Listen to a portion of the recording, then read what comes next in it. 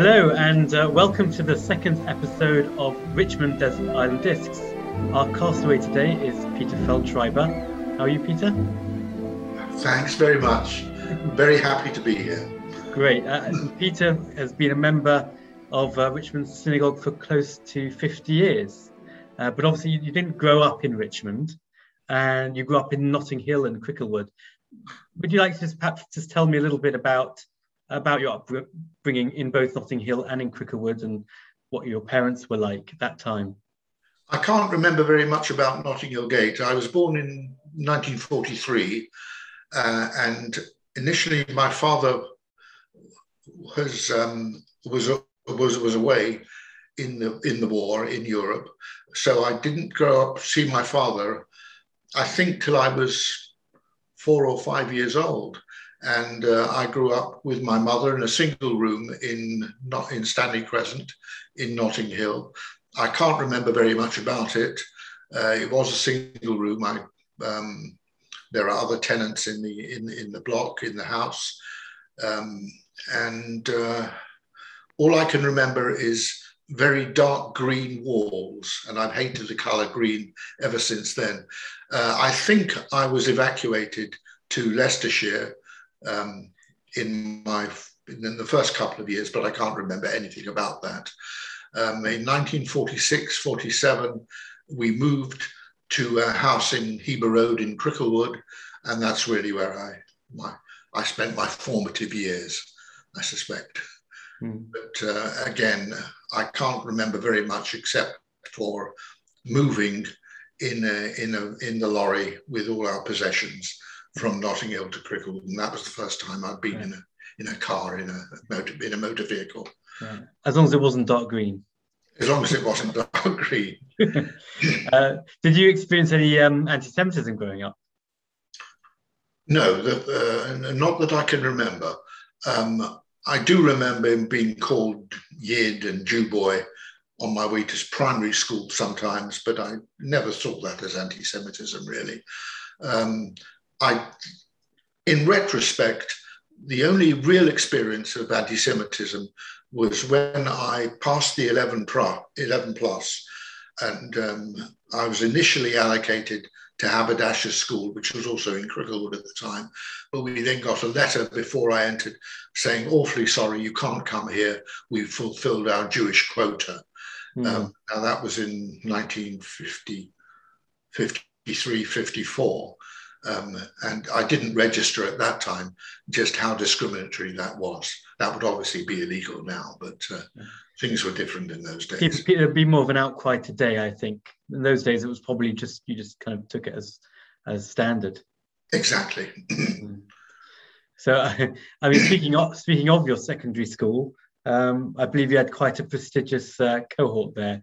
Can you tell us a little bit about your experience in the secondary school that you went to? Well, I don't know which one you went to.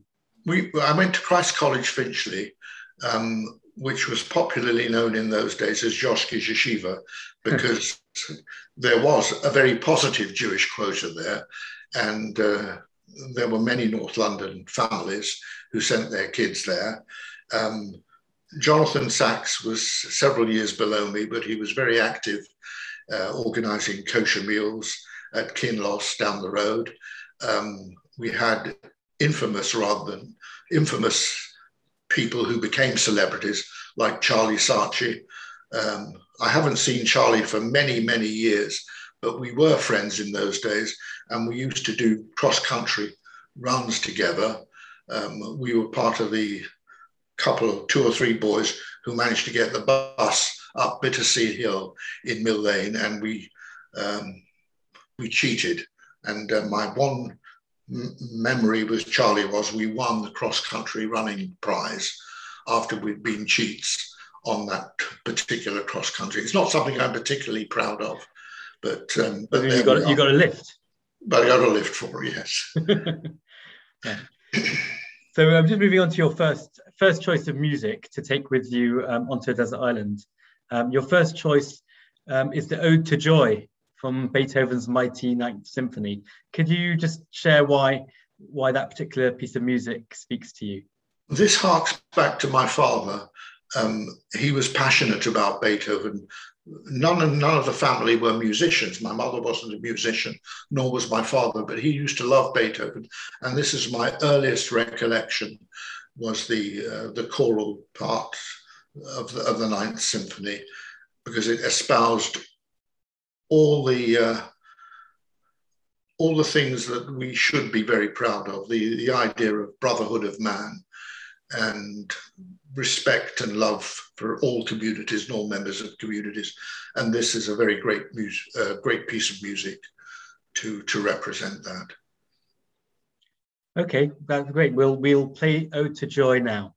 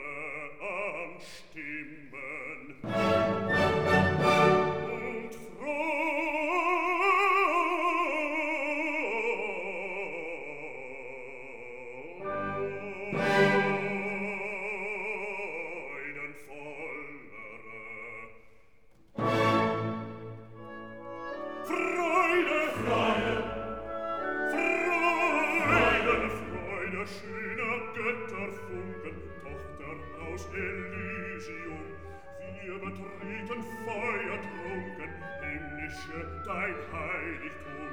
Deine Zauber binden wieder, was die Mode streng geteilt. Alle Menschen werden Brüder, wo dein sanfter Flügel weilt. Deine Zauber binden wieder, was die Mode streng geteilt. Alle Menschen werden Brüder, wo dein sanfter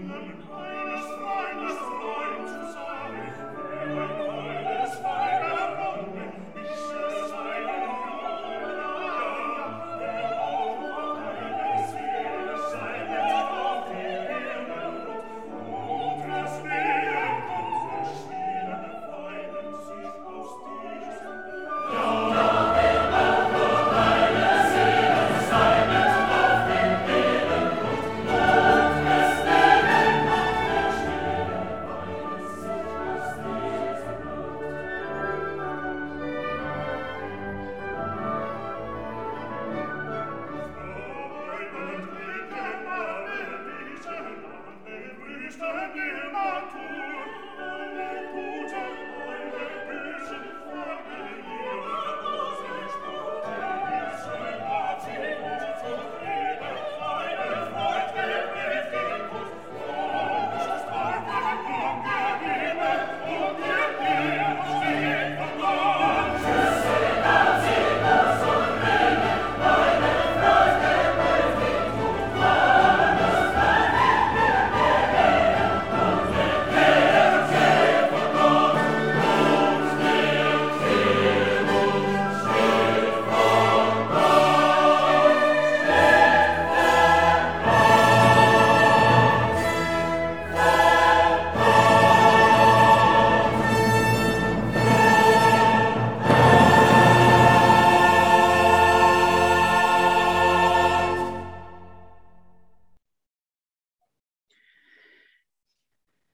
So in your very early career, you went into medical research and pharmaceuticals. Could you just say how you got into that and what were your early influences in your decision to go into that particular field? Well, without bragging, I was reasonably bright at school, and my father wanted me to follow his profession.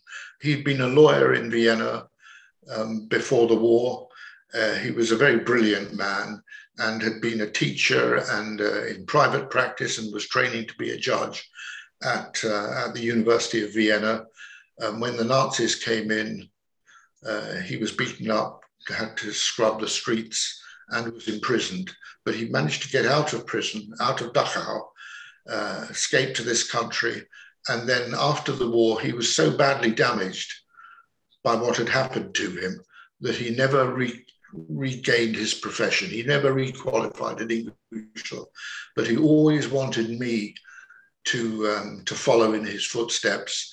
And because he hadn't qualified and had done a number of charity jobs, we lived in very constrained circumstances. To be honest, we were poor. And the example I had of being a lawyer was living from week to week on very, very low income.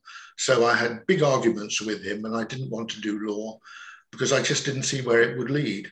I was interested in science, so I went into the science part of the school. In those days, you either did science or arts, so I just concentrated on physics, chemistry, and maths and biology, and I ended up in science and medicine. And I never thought about law for many years. And my principal career always was, and still to some extent is, in medical science. You didn't want to become a full doctor or surgeon or anything like that? Well, I did, in that when I qualified in medicine, I did postgraduate training in anesthesia and intensive care. But and the scientific basis of that. But I realized well into my postgraduate training that I just didn't have the kind of personality that you had to be a full-time anaesthetist, intensivist, mainly because I'm a pretty anxious person, and the stresses of that job are immense. So after 6-7 years on the verge of applying for senior jobs, I decided to change specialisms and decided to go into general practice, which I did for a year or so as a trainee. In those days, you could just qualify in general practice after a year's practice. But again, that didn't really satisfy me. I didn't enjoy it that much. Maybe there were other issues as well. So I was a sort of slightly lost soul, I suppose. So I decided to change that and go back into science. And I did academic pharmacology and therapeutics, and then joined the drug industry, where I had a happy career for many years in big pharma. And then I moved from big pharma, became a civil servant in the regulatory authority with the Committee on Safety of Medicines. And that was really my medical career up to retirement age, or what should have been retirement age. Well, where on this journey did you meet your wife, Lynn, and how did you meet her? I met Lynn, thank God, in my mid-30s, and I was a junior doctor on the house in St. Thomas's Hospital. I was senior house officer at Thomas's, and I was introduced to Lynn. She came down to a wedding of a friend of mine to which I had been invited. Lynn's mother was a great friend of the groom's mother. And I keep saying that it was an arranged marriage, in that I was booked to sit next to Lynn at the wedding tea. I really fancied Lynn. And I tried very hard to chat her up, as one did in those days. And all she said to me after 3 hours, "My name is Lynn, not Linda." And that was a signal that was either the end or the beginning of the relationship. So I phoned her the week after and invited myself up to Manchester. And we got married some 9 months later. Wow. Mazel tov. You got there in the end. I got there in the end. Yes. I mean, we mentioned that you've been living in Richmond for many years now. Do you enjoy it? I mean, how do you enjoy the community in Richmond? What do you like about it? The Richmond Jewish community and the Richmond secular community. Yeah. Both I enjoy immensely. The shul is a very warm and embracing environment, and it actually means a lot to me. I've never been particularly active administratively or as a member, but I enjoy going there, and there's a feeling of solace, quiet, comfort, and community on a Shabbos morning, which means a lot to me during the vicissitudes of life, to have some time off during the week to sit and meditate in that particularly warm, embracing environment. I can't describe it more than that, but I think it's a very, very comforting place. As far as the community goes, I've made some very, very dear friends on both sides, both the religious side, both the Jewish side, but also in Richmond as a general community. It's a very, very inviting and embracing place. So yes, your second choice of music is Mahler. So what about Mahler and this particular symphony that you've chosen as your second choice? It's the tone of the music. Mahler was a Jewish, one of those rare Jewish composers who, in his music, could foresee what was happening in society at large.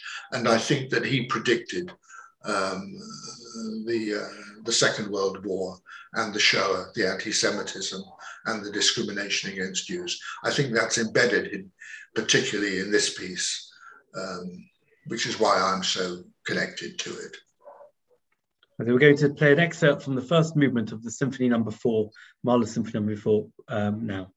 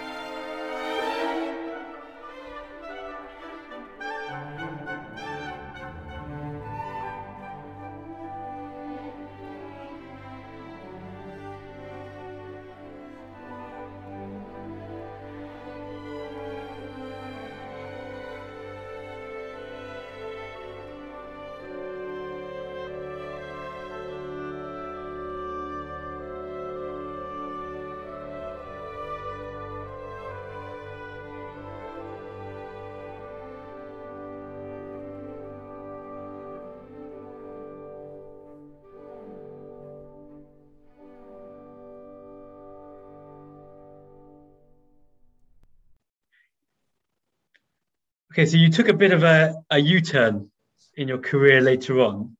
Um, can you perhaps give us a little bit of a background as why you decided to switch, and Yeah. how did your family take to this? Well, my family thought I was crazy. Everybody thought I was crazy. It was a mushagas. I decided in my late 50s, I think, I was 57, 58, that my father might have been right all along. And I was very interested in law and ethics. I was interested in the ethics of medicine. I was interested in the legal aspects of medicine. And I had a profound respect for the rule of law. So I went a bit crackers and decided to do a law degree part-time. It all started off because a dear friend of mine who used to be an Old Bailey judge phoned me up one Saturday morning and said that the roof had fallen in on his chambers, two-hair court in a temple, and he needed some friends to go and rescue the books because rainwater was pouring down. So I agreed, and it was the first time I'd been to Middle Temple. He took me round, and I fell in love with the place. I fell in love particularly with Middle Temple Hall. And I said, how do you join this club? And he explained that there are various formalities to go through, like learning law. So I decided to do a part-time law degree. I got my degree, God knows how, and then I decided to do the bar finals. I had this image of becoming a sort of rumpole of the Bailey, and decided to try and qualify as a lawyer. All my friends said that I was absolutely crazy. Other very senior lawyers friends of mine, took me for lunch in Middle Temple, I remember, just as I was about to do my bar finals, and said I was absolutely crazy. I would never qualify. I was hurting myself. I was hurting the family. What I was doing was ludicrous. And one of them, who was a very well-respected High Court judge, said, look, you're not going to pass finals. You certainly won't qualify. There's no way you'll ever get pupillage. If you get pupillage, there's no way you'll get tenancy in any chambers. And at the end of it, even if you qualify fully as a barrister, no solicitor in their right mind will ever instruct you. And besides that, to do anything in this career, you'll have to get yourself in the directory of leading lawyers in chambers, and you'll have to publish a book on medicine's regulations, and that's not going to happen to you. Stop it now. So about 4 years later, I published the first edition of the Law and Regulation of Medicines, which I'm not ashamed to advertise by Oxford University Press. And he wrote back, and Michael said in the foreword that it was a very useful textbook. And since I published the second edition of that book a week ago. He now says maybe I should have done law after all. So there we are. But I'm now in practice. To my amazement, I have got an international practice, predominantly advisory practice with clients, mainly in the United States and the Far East. And here I am. I haven't retired yet. I'm just going quietly eccentric in my own way, but there we are. Yeah. How old were you when you qualified? I was 61. And that was some 20 years ago. So no regrets. Well, I can't. Others can tell that. I haven't yet. No, I'm having a whale of a time. Fantastic. So your final piece that you've chosen is a Chazanut version of Kol Nidre, famous, of course, that we sing on Yom Kippur evening. And in many ways, it's the original version because that's where Kol Nidre originally came from. Could you just explain what this particular piece means to you? Yes, this goes back a long way. The one abiding memory I have of my Jewishness when I was young is Warm Lake Shul had a wonderful cousin Fagenblum, and we had a wonderful choir of which I was temporarily a member of. I think it was wonderful, but I do remember particularly the crowded shul on Kol Nidre night and cousin Fagenblum espousing this particular piece. So that's one of my fundamental memories that mean a very great deal to me. Here's Cantor Gideon Zellermeyer with the Shah Shamayim Choir.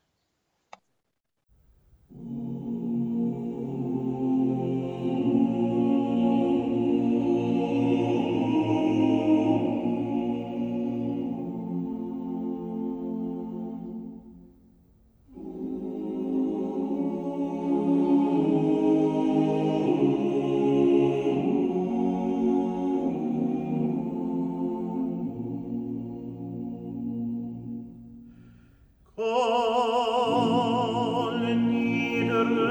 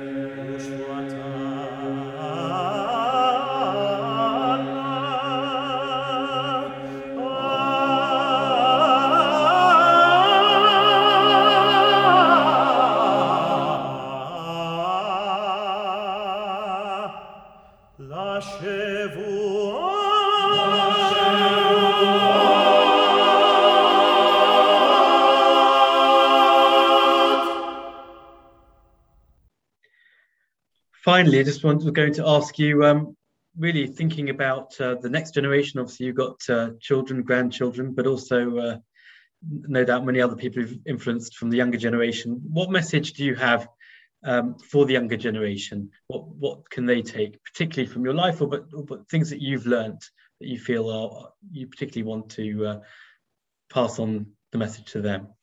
I don't want to be pompous, but as a second generation Holocaust survivor, those memories, those reminiscences, such as my parents used to talk about them, which wasn't very much, they didn't talk very much about it, but the damage it did to them and the lasting vicarious memories mean a lot to me, in that we should learn just how dangerous racism is, how pernicious it is, and as members of the younger Jewish generation, we have to realize that we mustn't discriminate, that we must be ecumenical, but all the time we must recognize that anti-Semitism is not something that we should be paranoid about all the time, but we should recognize it and fight it wherever we see it, wherever we see it happening. But we should be able to mix totally in society as a whole, which is a very basic Jewish concept anyway. Thank you for Peter for talking to us today. It's been really, really kind for you to give us your time. This has been Rabbi Meir Shindler, and you've been listening to Richmond Desert Island Discs.